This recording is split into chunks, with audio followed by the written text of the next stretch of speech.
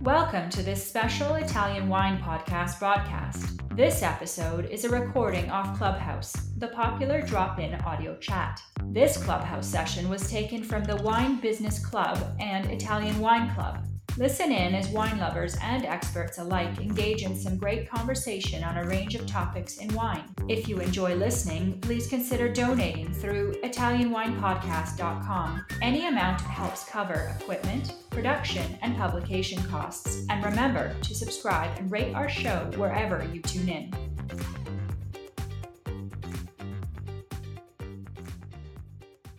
Hello, everybody. My name is Stevie Kim, and this is Italian Wine Club at Clubhouse. We've been doing this Ambassador's Corner for how many episodes now? 32nd episode. We've been doing this more or less every day, and it is incredibly popular because, as you know, we replay this on Italian Wine Podcast. So some of the episodes, we had more than 5,000 listens. So I want to personally thank everybody who is part of the Ambassador's Corner, and of course our Italian wine ambassadors at large Sandra Taylor, hello. We have a call with the Magnum ladies on the 22nd. I'm just giving a shout out to Sandra Taylor, who I haven't seen in a very long time, a friend. And of course we have some Italian wine ambassadors in the audience. Hopefully they'll join in. Hey, Kevin, Slavak, Melissa, we have Eric, Paul, Bologna. Hopefully some others will join in. Okay, so let's start this. Our mod squad for today is Ciao, Vittoria, Cece. Ciao, Stevie. Oh my God, you make me laugh so much because tell everyone your handle. My handle is Slutty Spaghetti, but it's spelled Slutti. Right. In so Italian, they would say slutti spaghetti. Yes. Yeah. How did that come about? Funny enough, it came about 4 years ago. I was working at Italy, actually. Oh, okay. Which Italy? In downtown New York, so in the financial district. Right. And so I was a storyteller, so I ran product demos and classes and whatnot. So my boss and my coworker, we used to, come up with recipes and make a lot of jokes about food. And then I don't know how I just came up with the word, with the term slutty spaghetti when we were trying to plan a class. And they were like, you have to make that a thing. And then I tried to do it then, but I kind of lost interest, and then I revived it last year. Like being slutty or what? No. It was more about, and it still is more about, kind of having an open appreciation for wine and food, and kind of, it's almost bouncing off the hedonistic aspect of Italian food and wine culture, or just Italian culture, and allowing yourself to indulge unapologetically in good food and wine and experiences. So it's actually kind of taking away from that old school, perspective of what the word slutty means. Yeah, I think it's hilarious. And you have such a great sense of humor. Listen, so what are you doing exactly? I know you write. Where do you write? Who do you write for? So in my main job to pay the bills. You have a real job, right? Because who the hell makes money just doing wine? So I work in basically the marketing field. I'm a freelancer, but I work with multiple clients, mostly actually in the food and beverage and hospitality industry. So I do mostly content strategy. So that's focused on, building out blog strategies, social media strategies, and email marketing strategies. But writing wise, I kind of write for a variety of platforms. Currently, I'm a contributor to Chilled magazine, which is a beverage magazine, mostly catering to bartenders for the most part. And then I also write for a new UK magazine, Glug, which just started, and they're very exciting. And then I also write for the Italy Edit, which is a fun Italian cultural magazine ran by this wonderful woman named Livia, and that's pretty fun as well. So those are probably the three that I consistently contribute to. Great. That sounds great. Maybe you can do like a small training course for our producers at Wine to Wine or something. We'll think of something to get you on Oh, that board would be for Wine awesome. to Wine. So as you know, Victoria, we always ask the moderator why you've chosen Michael Schmelzer. How do you say that? How do you pronounce that, Michael? Schmelzer. Yeah, that's correct. Schmelzer. Yeah, Schmelzer. As your favorite producer. Yeah, favorite producer is a big Are title. you sure? Yeah, he's Kidding. not, No, right? He's I'm not kidding. really your favorite producers. Tell me who you really I'm is. kidding. I'm totally kidding. I only joke about that because I think, to be totally transparent, my true introduction to Monte Bernardi and meeting Michael was very recent. But that doesn't take away, from how great of an experience and how much I have respect for Monte Bernardi. I think that Michael is contributing to a really inspiring and versatile future for Chianti Classico. And like, I'm in my work, I'm really about understanding the roots and like the traditions of food and wine. And I think that Michael really pays homage to those things in his winemaking, and especially in a place like Chianti Classico, which is very famous and often overlooked. I feel after working in sales, as like, people just will write it off like as being, oh yeah, it's Chianti Classico, whatever. But really, it's so versatile, and from the soils to the winemaking styles, and I don't know. I just think what he's doing is super, super cool, and I'm like incredibly grateful I was able to do harvest there this past year. Oh, so how was the harvest? It was great. It was really awesome. It was a lot of work, but I mean that's harvest. That's what you sign up for. And I mean it's hard to complain about work when you're in a place like Panzano. And the weather was great. Yeah, did you get to eat Fiorentino and do things Panzano, or are you a vegetarian? Oh no, I'm not a vegetarian. That would be Yeah. very hard, especially with my platform. Yeah, exactly. No, it's funny you say that. You asked that because I don't think I ate one Fiorentina steak while I was in Tuscany that time. But I did eat a lot of great food. A lot of great food. So, as you know, we ask everyone what we've discovered that he's not indeed your favorite wine producers, but that's still okay. We have to deal I with didn't who mean it we that have way. today. But what are we expecting to learn from this call today with Michael? I think that, Michael has a really fascinating perspective on Chianti Classico and the history and the winemaking. And I think he is gives a really great perspective on like the future of Chianti Classico and also where it stands now.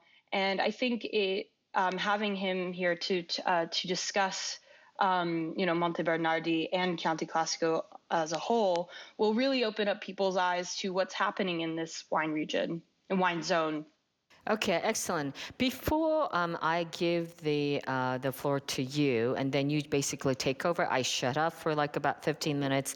I will try to come back, although we are currently running Vinitaly International Academy in New York at this very moment. So if you hear a lot of background noise, it's Henry Devar screaming at me or something like that. I just wanted to ask you guys. I see some friends at large here in the audience that I know there's a lot of shit going on the world right now, but I would like to ask everybody and maybe help us spread the word that, I think right now is not a moment to be righteous, because I know that there are a lot of discussions going around about the war. But before you speak, try to understand the situation, because I think it is a very difficult moment for everybody. And I just wanted to put it out there because there's a lot of discussion and a lot of debate going around, also within our community. And I know, for us, this is a safe place. You can say whatever you want, but also do a little bit of research before you speak out and not be so impulsive. And I know the emotional right now drive is very, very high, but I want us to try to be a little bit more sympathetic and empathetic of other people in general, and not just ostracize and be prejudicial just based on some, crazy world events. That's it. I'm going to not sign off, but I'll be closing off my mic for now. So, Slutty Spaghetti, take it away. Okay. Alrighty. Hi, Michael. Hi, Victoria. How's it going? I think it's great. Thank you. Trying to just start this out on more of a relaxed note. I guess to start off with like a little background. So what drew you to Panzano or Chianti Classico? It was a family decision. I was studying winemaking and viticulture in Australia at Adelaide University, and my sister was in Berlin. I had a brother in Santa Barbara, California, and then my parents were in another part of Germany. And the scheme was kind of born while I was out in Australia. My sister suggested to my parents that if they retired on a property that had a vineyard, that maybe I could make the wine and she could sell it. And that's how the idea of having a family winery was started. And then we started looking in Europe because I was born in Italy. I have the younger brother born in France. My sister was born in Michigan. I finished high school in Germany. And so we lived quite a bit of our life in Europe. And my parents were thinking of retiring in the south of France, and so when we started looking for properties, the thing that drew me to Panzano and specifically Monte Bernardi was that I felt like Chianti Classico had everything that I learned when I was studying about wine that would make a wine region produce, let's say, a Grand Cru wine. A noble grape, high altitudes, steep slopes, rocky soils, big drop in temperature at night. But so I was intrigued, and I felt like coming here to make wine, there was a big opportunity to kind of rediscover and highlight what makes the region so special. That's really awesome. It's kind of fun how things like happen whimsically in that way, and also kind of relate to the past. So being that obviously this is the Italian wine podcast, and you being American winemaker in a way, Yep. how did it feel coming to Panzano and being one of the only American winemakers in the area? I think, fortunately, the wine industry is very social, and I felt very welcome. A lot of the wine makers were actually around my age. They might not have been the owner, but they were, making the wine. So we had a lot of things, interests in common that we wanted to share with each other. They were very interested to learn what I learned in Australia, and I was very interested to learn about what they were doing and why they were doing the things that they were doing here. So I felt very welcome. I think coming to here from another industry might be difficult. It is usually hard to crack into these small regional towns like Panzano, but this is a particularly welcoming social industry, winemaking. So. Have you seen like any of those like relationships that you started building when you first arrived in Panzano? Have you seen how like is there an example, I guess is what I'm saying, of how you and another winemaker have influenced each other's process? Yeah, I'm sure. I think to begin with, I was surprised at the approach that most people were taking. It was more a desire to move forward, as we call passa avanti in Italian, where I wanted to kind of go back to traditional roots in winemaking because my experience in Australia was very formative. I started off, learning how to make modern industrial wine and drinking lots of great examples of varietal wines. But what I came to the conclusion of after a few years there is that these wines lacked a sense of place, a sense of history. And so when I knew I was going to take over the kind of leadership and the winemaking, the viticulture at Monte Bernardi, I came with a very distinct purpose and idea, and that was to kind of rediscover and return to things that I feel would make the wines more obviously uh, territorial and unique to modern wines. Because unfortunately, I think it's true of many European historic areas and grape varieties.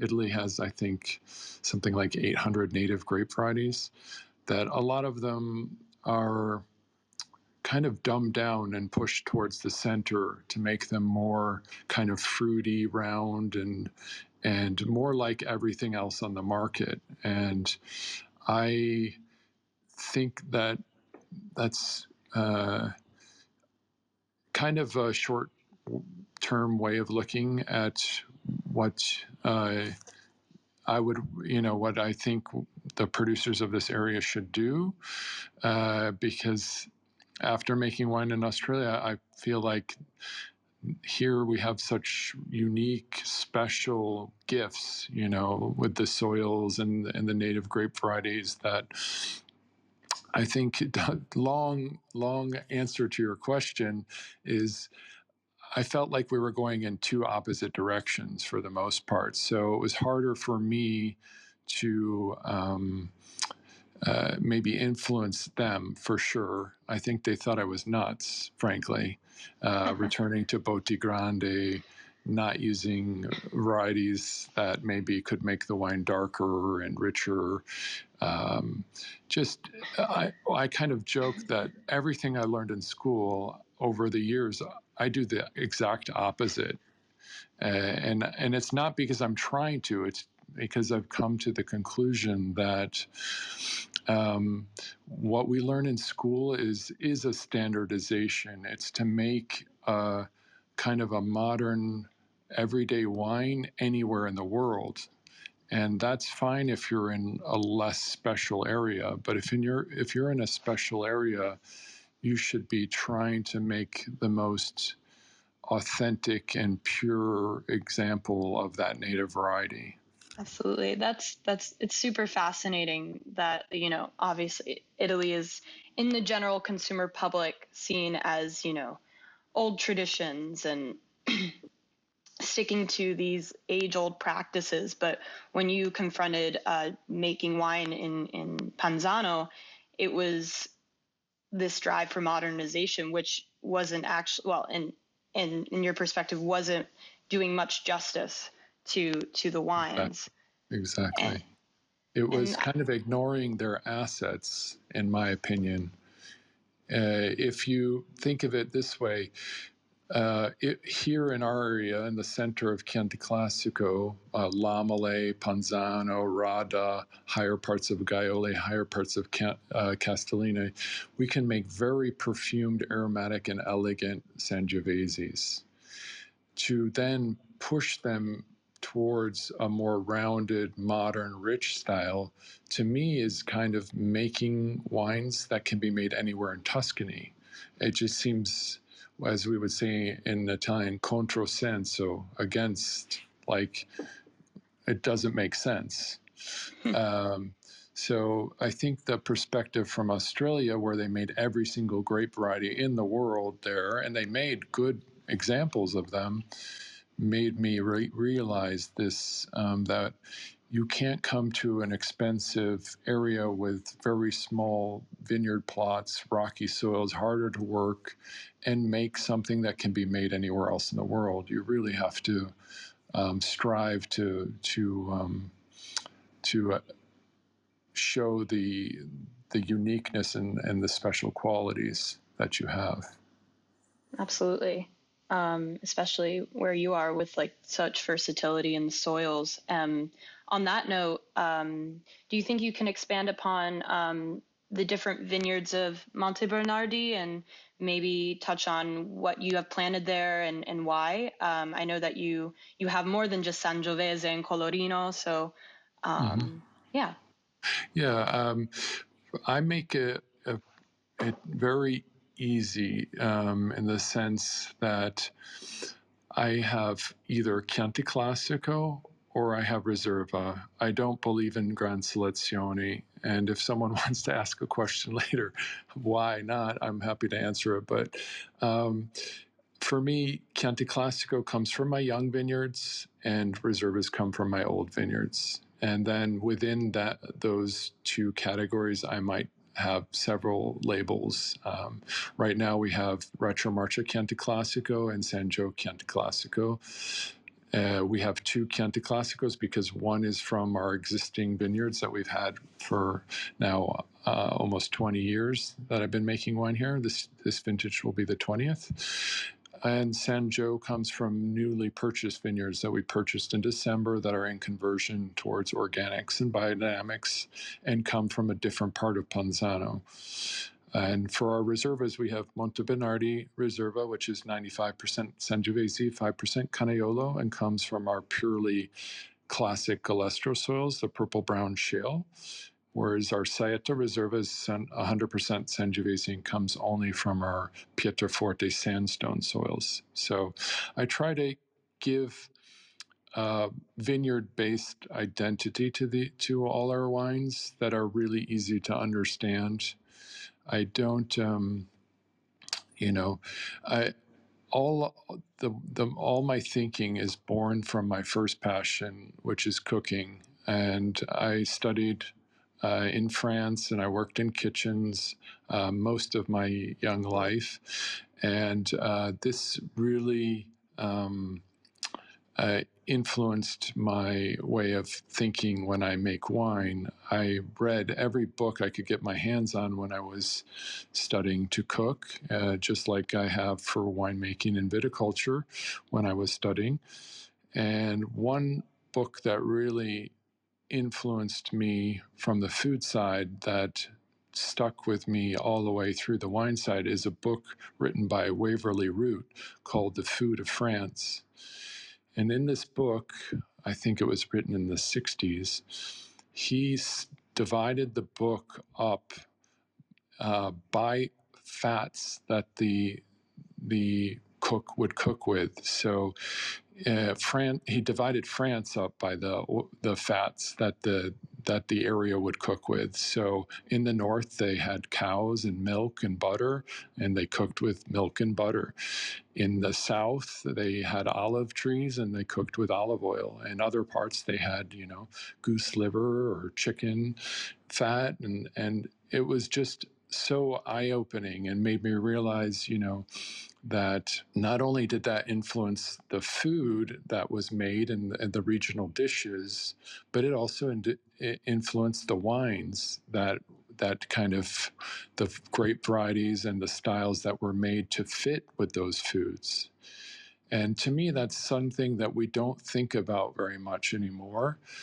And so by turning back and going to more what I would say traditional way of approaching my winemaking, I would be making wines that are much more suited for our regional dishes that complement and don't outshine the food. And I think that's something that's really important. It's also influences very strongly the way I make my wines too, which we can get to later. I'll explain to that. But that's kind of like the base of the way I think about everything I do is very much from kind of a cooking kind of way of expressing things as well. So I use a lot of cooking metaphors when I describe things. It's really fascinating, actually, because I think and something that's been great, I think, about the expansion of wine education nowadays is reminding ourselves of, like, you match what grows on the land, like, was it what grows together goes together? That's the saying. Yes, what grows together goes together. Yep. Which is really, really important. And I don't want to. So you said a lot of great things. So I want to make sure I remember the questions to ask you following this. But I definitely want to go into your winemaking approach and to continue the conversation on how that reflects the land and matches the regional dishes. So do you want to dive a little bit more into your winemaking approach? Sure. I mean, so following on that thread, that idea of how I think, as a good chef or cook would cook, you would cook with no recipe, and you would want the best ingredients. And that, to me, the way we make wine and modern winemaking right now, it's kind of like a witch's brew cocktail with like eye of newt and fish bladder and animal hooves and, powdered tannins. And I thought to myself, when I got my first experience in a winery in Australia and I had to mix powdered tannins in a bucket before dumping in the tank, I thought, I would never eat this. Why on earth would I drink this? To me, we're growing a fruit, and instead of cooking it, we're fermenting it, but it's no different. So, in order to make the purest expression of my place, it also, to me, should not be doctored, let's say, with products and even yeast and bacteria. And we ferment naturally. We've never added any product to our wine except for sulfur dioxide. We've never filtered. It was never a political natural wine idea as much as it was this idea to pull out the territory and basically, I think what those things do, modern technology and products, they either take something away from that typicity or they cover something from that natural characteristic. So just like making food, even barriques, to me, a good cook who would use a spice like cinnamon or clove or something wants to use it at a level where you kind of see it there, there's something there, but you almost can't identify it, and it gives a complexity to it. If I ever have wood in my wine, that's how I would want it to be perceived. I wouldn't want it to be obviously in the wine, and to me, that's something that can be bought and added like a spice. And if you have excellent ingredients, why on earth would you do that?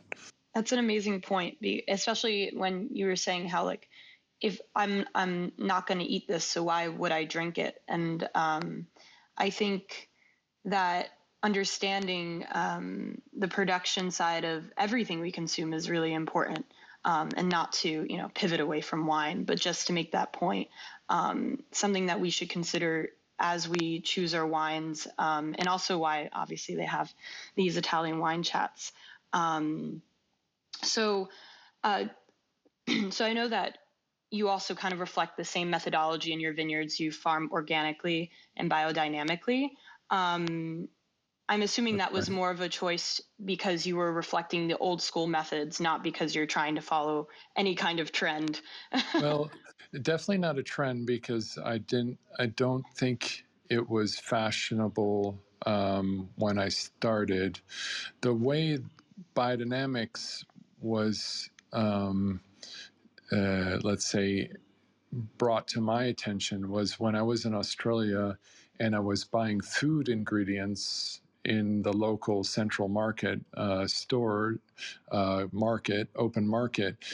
I was buying organic things and occasionally things labeled with biodynamics, and I didn't really pay attention to it. I didn't know what biodynamics meant. I just assumed it was still just organic and not much more to it.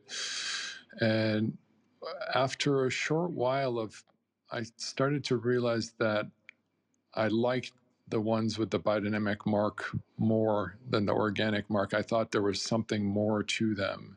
And I specifically remember eggs and orange juice as being the standout items that really made me wonder more about biodynamics. And then so I started researching and reading about biodynamics. And I did not connect to the Steiner and Jolie kind of mystical. I'm super pragmatic and kind of scientific in the way I approach things. I need to have the reason behind what I'm doing, at least so I can not do it or do it. I've never been that type of person to say, I don't know why it works, but it works, which is the common refrain that I hear from biodynamic kind of followers. I had to research the microbiological kind of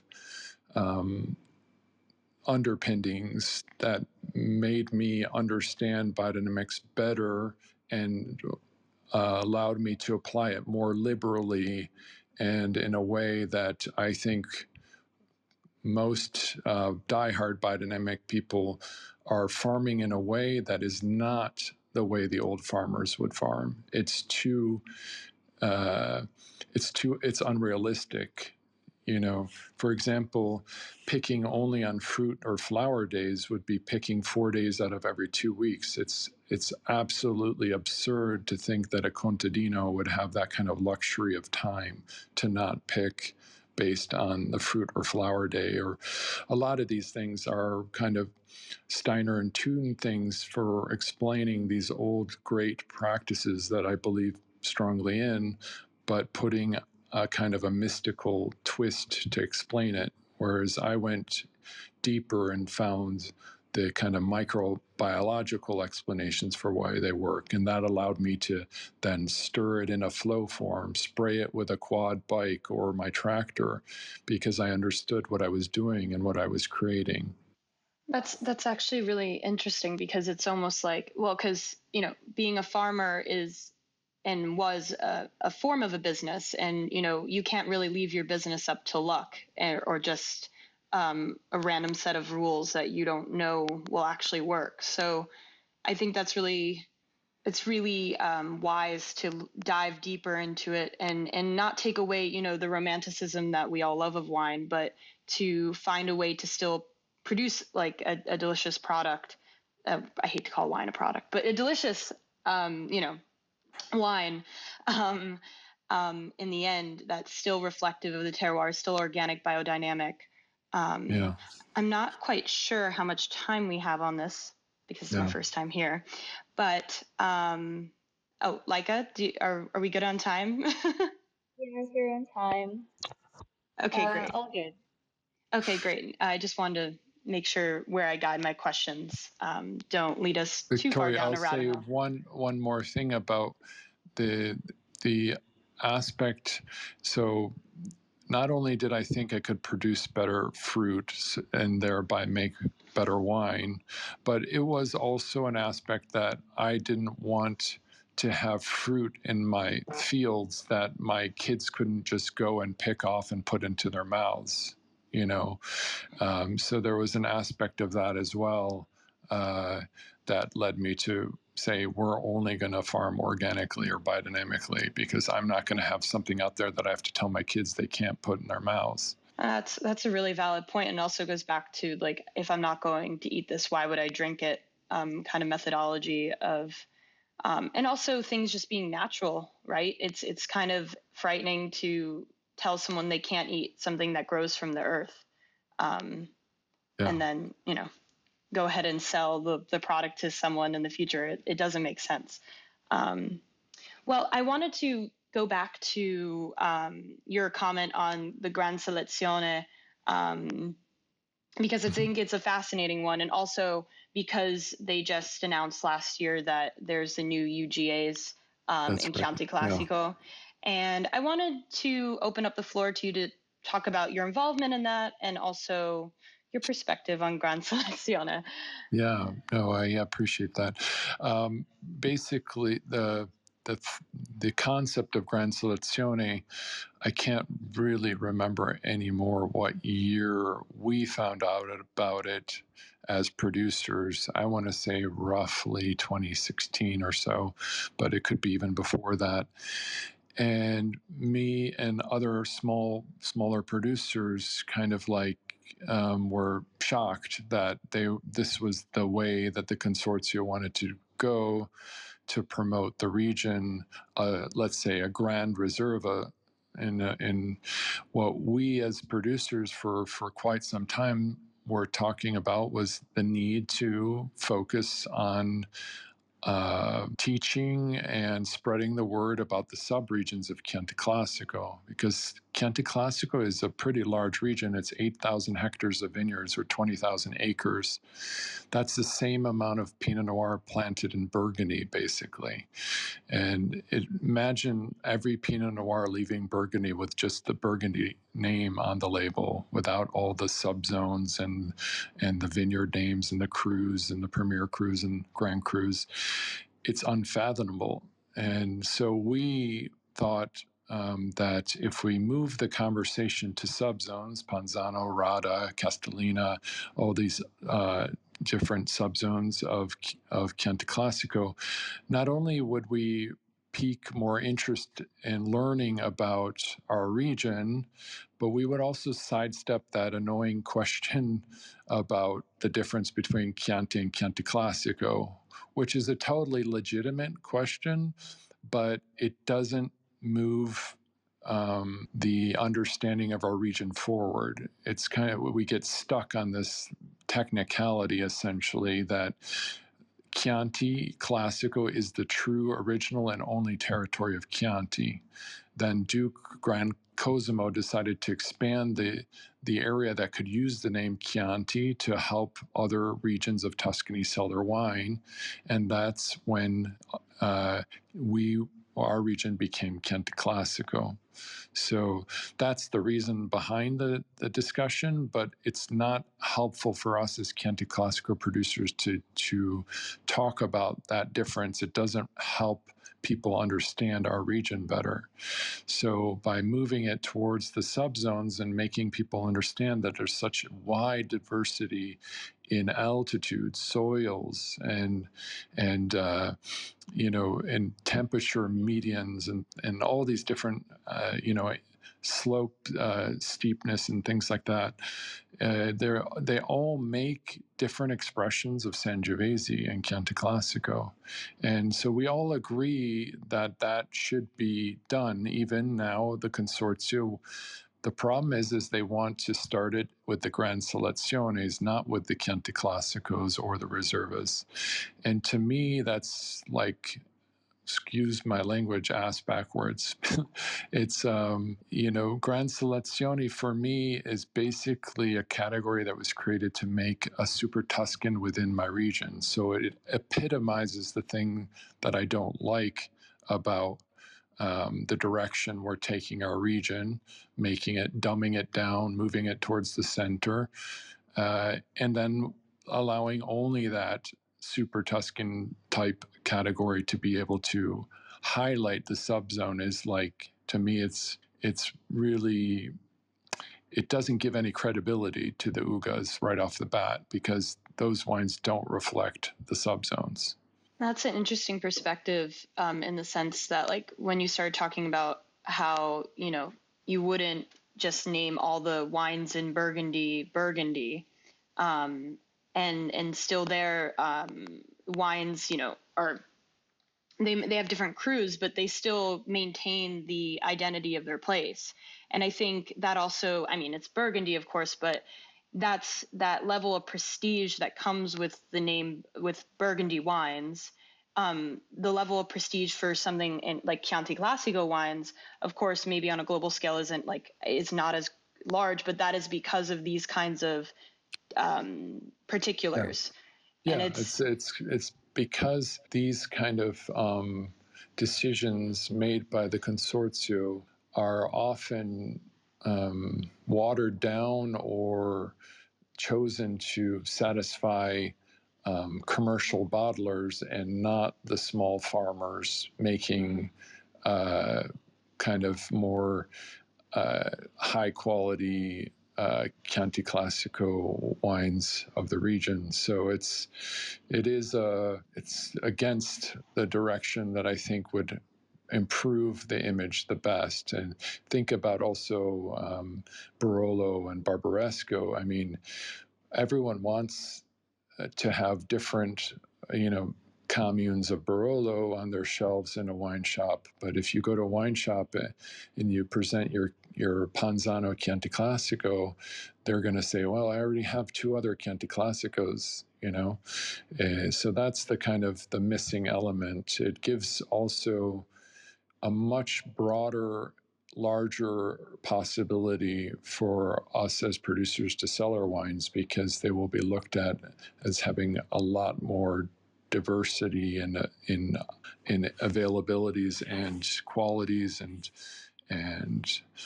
uniquenesses, I guess, if that's a word.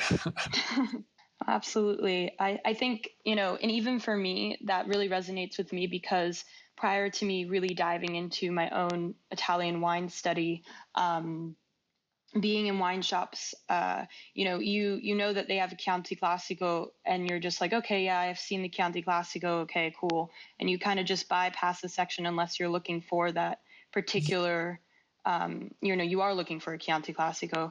And I think, like you said, it really would eliminate that discussion that I have all the time about differentiating, Chianti from Chianti Colisenesi from Chianti Classico, and having people actually become more interested and more inspired by the wines. I also think it's interesting that you say about these new regulations catering more to large scale producers, when a lot of the original point. I may be wrong.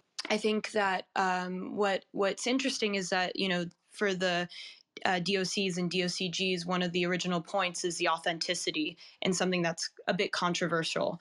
And having these denominations and location wise for Chianti Classico would cater right to that idea. So I think it's an interesting discussion, one that's I hope that I hope that Chianti Classico can be involved in the future. And so with regards to that, sorry, I get a little nervous with these Clubhouse discussions. What do you how do you see the future of Chianti Classico, with the new movement, with the changes in the DOCGs and whatnot? Yeah, it's difficult to say, in the sense that I think the consortium has really good objectives a lot of the time, and does a lot of great things to promote our region and the producers. But we have to understand that these kind of decisions are voted on, and the votes are weighted based on how many fascetti, the little tax stickers, you purchase as a winery. So essentially, the bigger you are, the more votes you have for anything that we vote on. So it basically makes it very difficult for small producers to make changes in the right direction, because they're always squashed by the heavy voters of the commercial bottlers and the like. So that makes it difficult right off the bat. There's also, so there seems to be an internal movement since about 2015, where we have a set of guidelines of how wine should be made. It's called the Disciplinario, and it basically says what the characteristics of each type of wine should have. And one disturbing direction there is that they changed the wording, and now, let's say, Chianti Classico Reserva, which used to be under the Chianti Classico kind of guidelines, would say that the color varies from subregion to subregion. Well, that's been crossed out, and now it says the Reserva has to be Rubino, Rosso, Intenso, so dark red. which doesn't really make any sense. Sangiovese isn't inherently a dark colored variety, and the color varies greatly on the weather. So in cooler weather with higher acid, you have a more vibrant, intenser color, but it's never really dark. And in warmer years, you have a lighter, kind of more towards Brunello almost color of Sangiovese. So these kind of pushes are, I describe it as kind of like Wizard of Oz behind the curtain kind of decisions. They're being made before the wine is even authorized for sale, and it's forcing kind of this modern concept of wine onto wines of our region and not letting consumers decide, because they can reject your wine now saying that it's too lightly colored, carenza di intensità, for example. So to me, that's a disturbing trend, because even though I don't like the modern trend and the Gran Selezioni, I think they're being in the market expands the appeal of Chianti Classico as a whole. I don't want to tell anyone how to make their Chianti Classicos.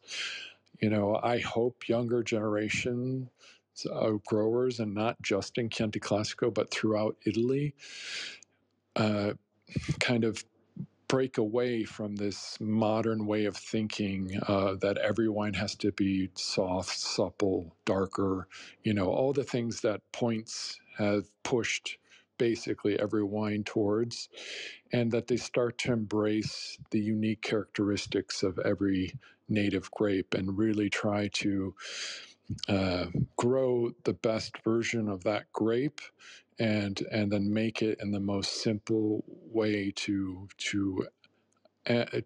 exhibit it in its purity and its beauty that made it that grape variety that was chosen for generations and generations to be the best grape and wine for the food of that area.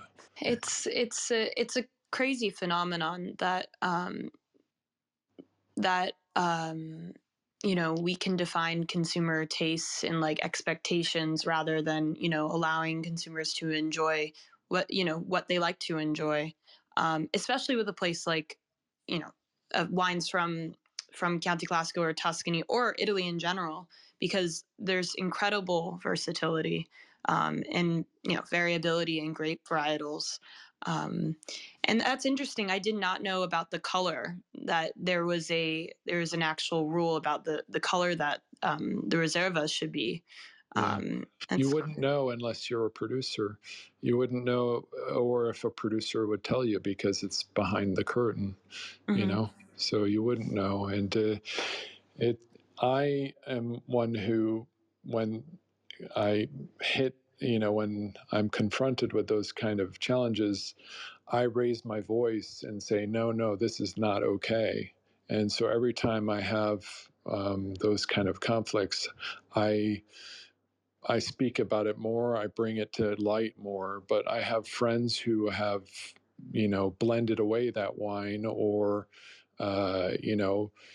sold it off because they're too shy to sell it as a non-Chianti Classico Reserva, or a Chianti, even Chianti Classico. So it's not something that is spoken about too freely. But it should be, because it should not be decided by a 3-person tasting panel or 5-person tasting panel made up of wine consultant, somms who pass some test and then have a little sheet on the side and says, is this dark color, light color? It's just I agree that wine should be tasted for faults, and we don't want like wines that are completely shot or very defective to be released under Chianti Classico. But once you get past that, it becomes much more subjective, and it should not be decided before. If someone doesn't like my wine, they don't buy another bottle of Montevenari. It's not like they don't buy any more Chianti Classico. it's kind of absurd notion to try to decide what these wines should be like. I mean, absolutely, and it's the livelihood of these winemakers like yourself. Like, so it's almost like you don't blame them for shying away just in fear of not being able to sell their wines. But at the same time, it's really courageous of you to stand up for what you believe in your winemaking practices.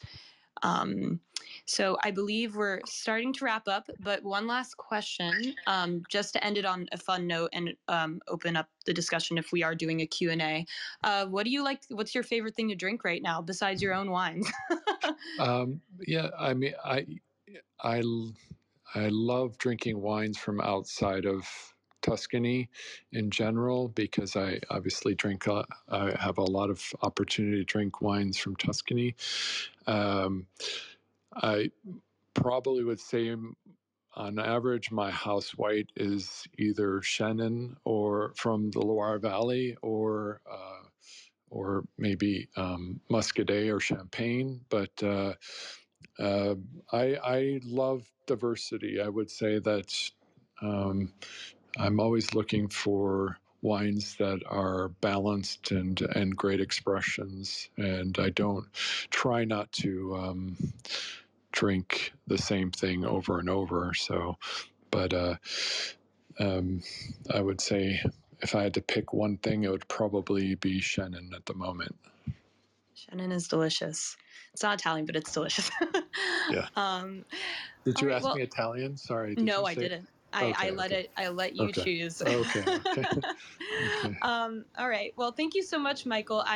Now I have to turn it over to Stevie. Okay. Hey, My pleasure. wow, Thank you, Vic.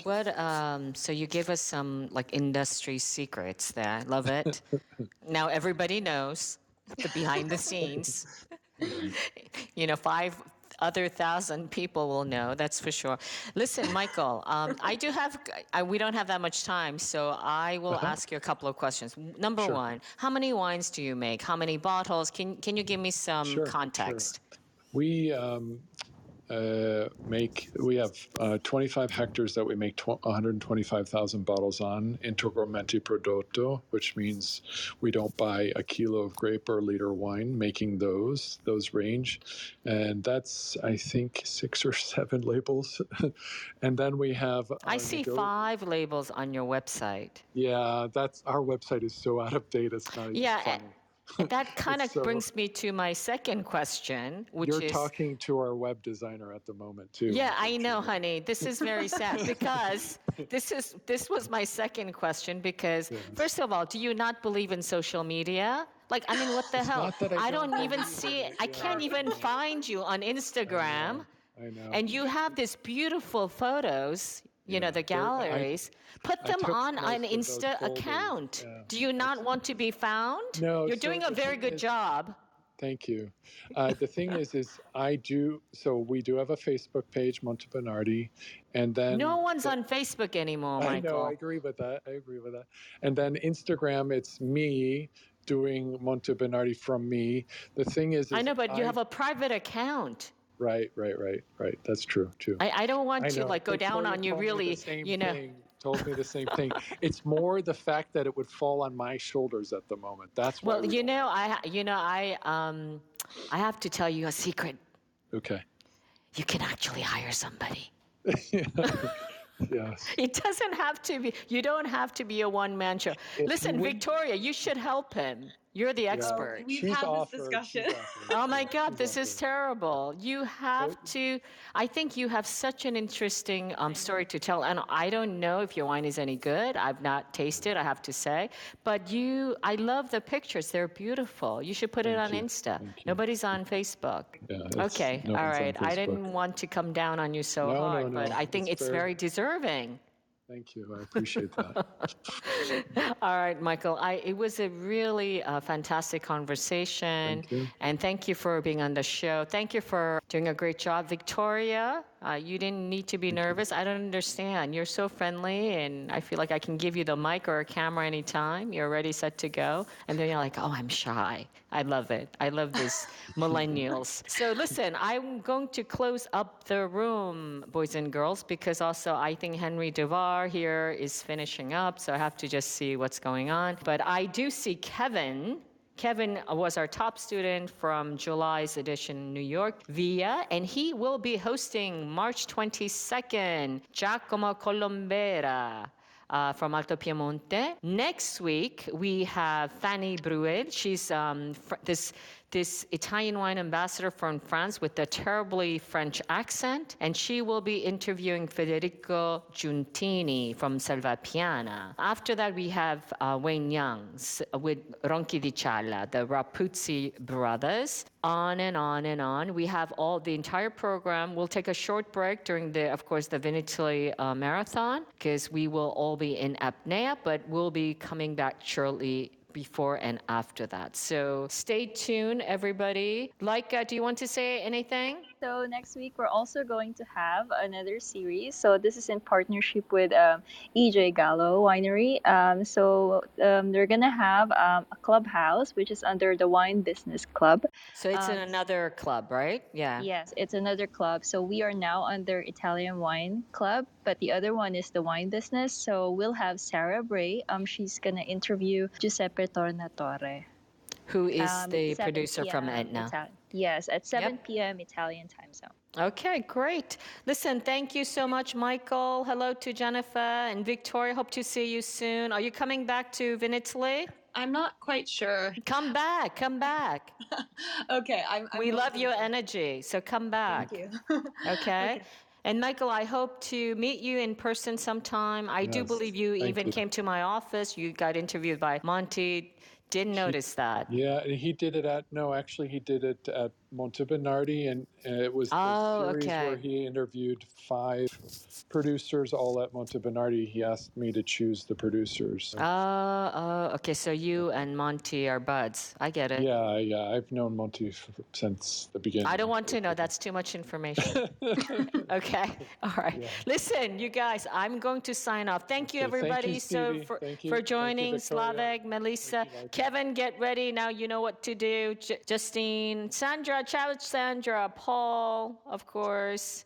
And who else is on? Okay, that's it. I'm signing off. Ciao, everybody. Ciao. Thank you.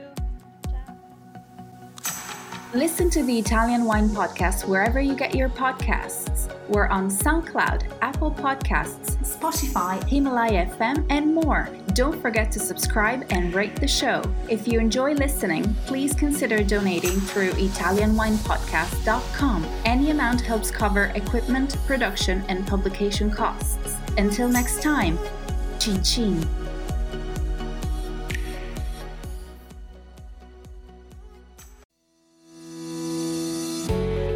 Hi guys, I'm Joy Livingston and I am the producer of the Italian Wine Podcast. Thank you for listening. We are the only wine podcast that has been doing a daily show since the pandemic began. This is a labor of love and we are committed to bringing you free content every day. Of course, this takes time and effort, not to mention the cost of equipment, production, and editing. We would be grateful for your donations, suggestions, requests, and ideas. For more information on how to get in touch, go to ItalianWinePodcast.com.